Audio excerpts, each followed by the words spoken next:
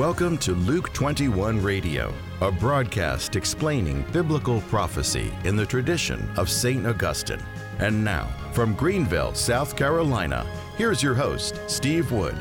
Hello, this is Steve Wood, and welcome to Luke 21 Radio. And today we launch into a study of Revelation 13, where we come face to face with the Antichrist. And today we're going to be basically giving you an introduction to the Antichrist. You know, we're living in a strange time. We hear from some theologians that there's no eternity of hell's punishments. Really? I think some theologians may have lost their minds. And we also hear, don't worry, there's no future Antichrist to worry about. Have they read Revelation 13? Let's start. And I saw a beast rising out of the sea with 10 horns and 7 heads, with 10 diadems upon its horns, and a blasphemous name upon its heads.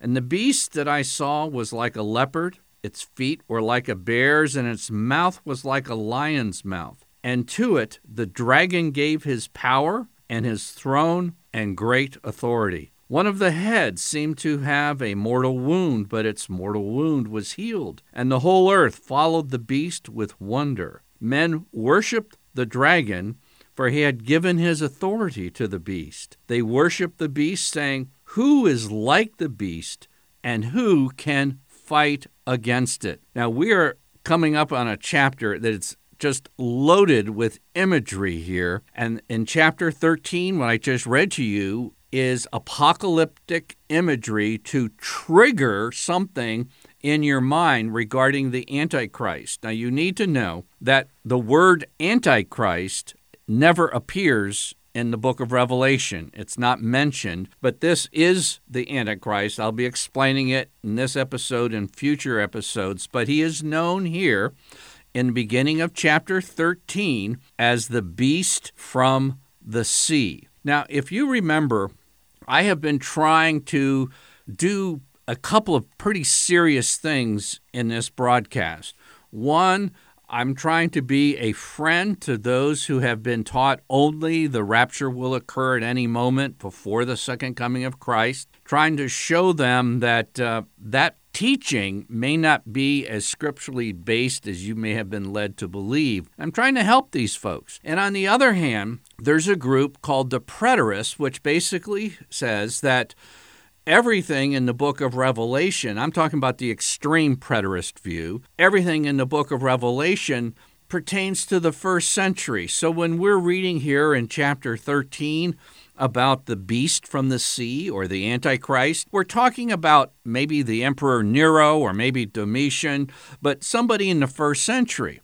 And I would say that's partially true. There is something to do with the first century, but to take the extreme view and say it doesn't have anything to do with the future, well, that's when I think we're making a severe mistake, because when this time comes, this type of teaching, both that you'll be raptured out before trouble begins or has nothing to do with the future, both positions will catch millions of good people off guard and unprepared. Just as a side note, I can't remember hearing a regular Sunday homily on the Antichrist over the past quarter of a century. Okay. Now, I'm going to solve the question once and for all, is the Antichrist in our future? And this big question, this is a huge question, and you're going to encounter a lot of good Catholic scripture scholars who are going to give you the extreme preterist viewpoint. I'm going to solve that in 1 minute and 16 seconds. I time myself. I'm a fairly fast reader, but I tried to read slow. 2 paragraphs from the Catechism of the Catholic Church that are quite explicit in answering this question. It'll just take you 16 seconds plus 1 minute, and you'll have your answer. It's this. Paragraph 675. Before Christ's second coming. before Christ's second coming, the church must pass through a final trial that will shake the faith of many believers. This is what my concern is for people here. The persecution that accompanies her pilgrimage on earth will unveil the mystery of iniquity in the form of a religious deception. The supreme religious deception is that of the Antichrist, by which man glorifies himself in the place of God. That was 675. Before Christ's second coming, the Antichrist. It's a final trial. Paragraph 677. The church will enter the glory of the kingdom only through this final Passover. In other words, the church goes through a tough period before Christ returns, just like Jesus went through a tough period before his exaltation.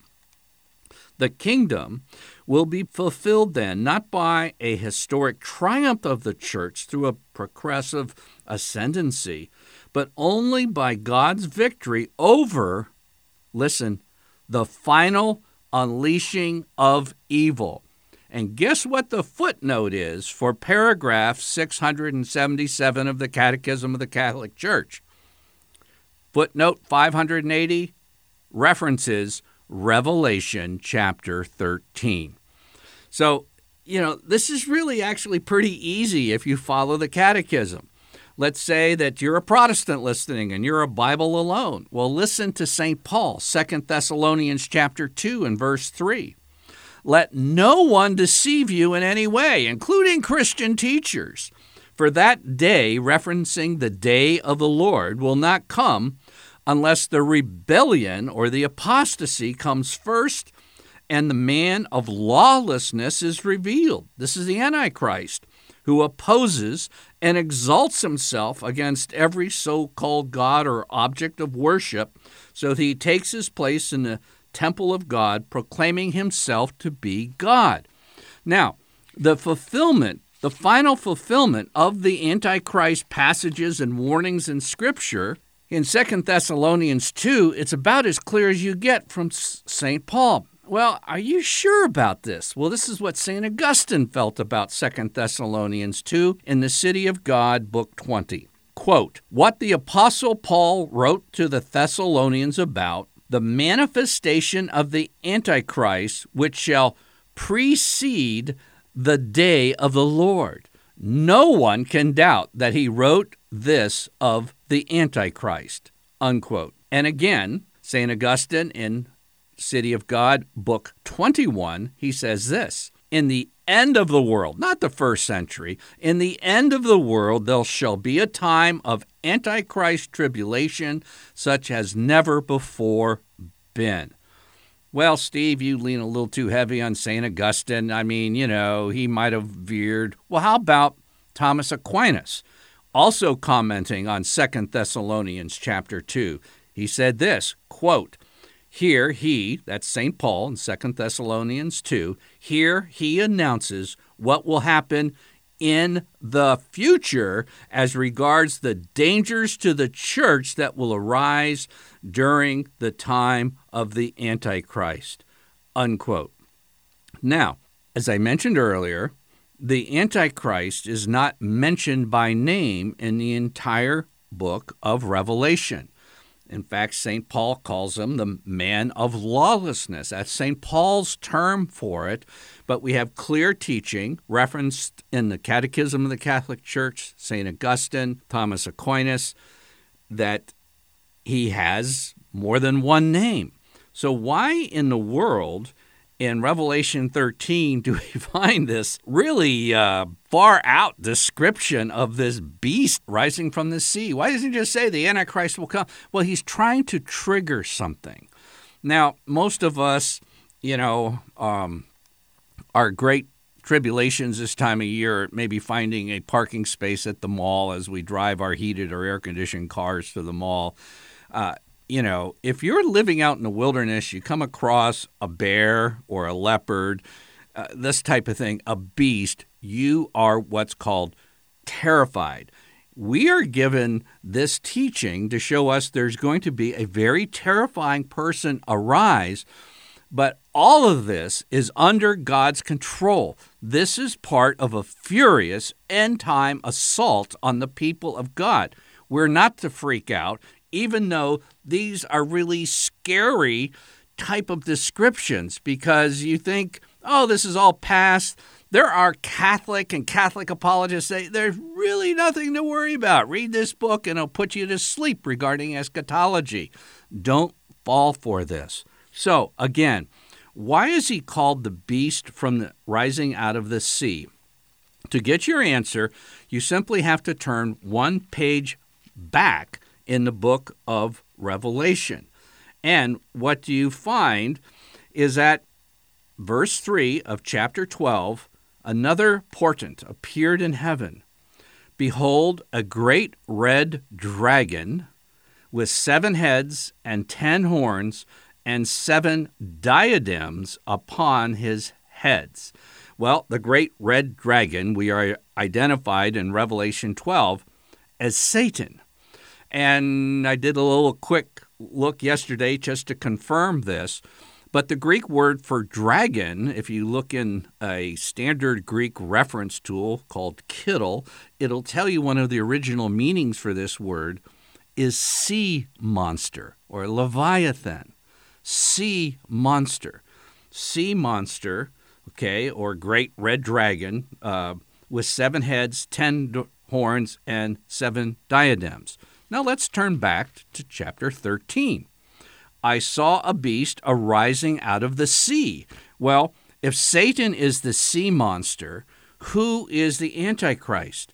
Well, he's Satan's man. Satan is furious. He knows his time is short. We learned in Revelation 12. We realize there was a war going on that started in Genesis 3:15. It's going to reach its fulfillment with a furious persecution that first Christ encountered in his life and ministry, and then will intensify at the end of the world.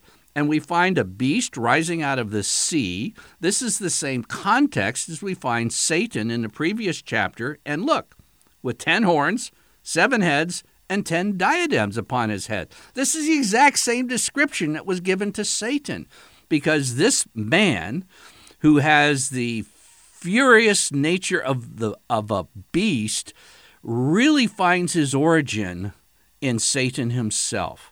Satan is going to give this person great authority so that all the world will marvel at him. When I say all the world, the unbelieving world, and you can be going to church and be an unbeliever, and a lot are going to be sucked in. This is why we have these scriptures, that he is going to give the world what they want.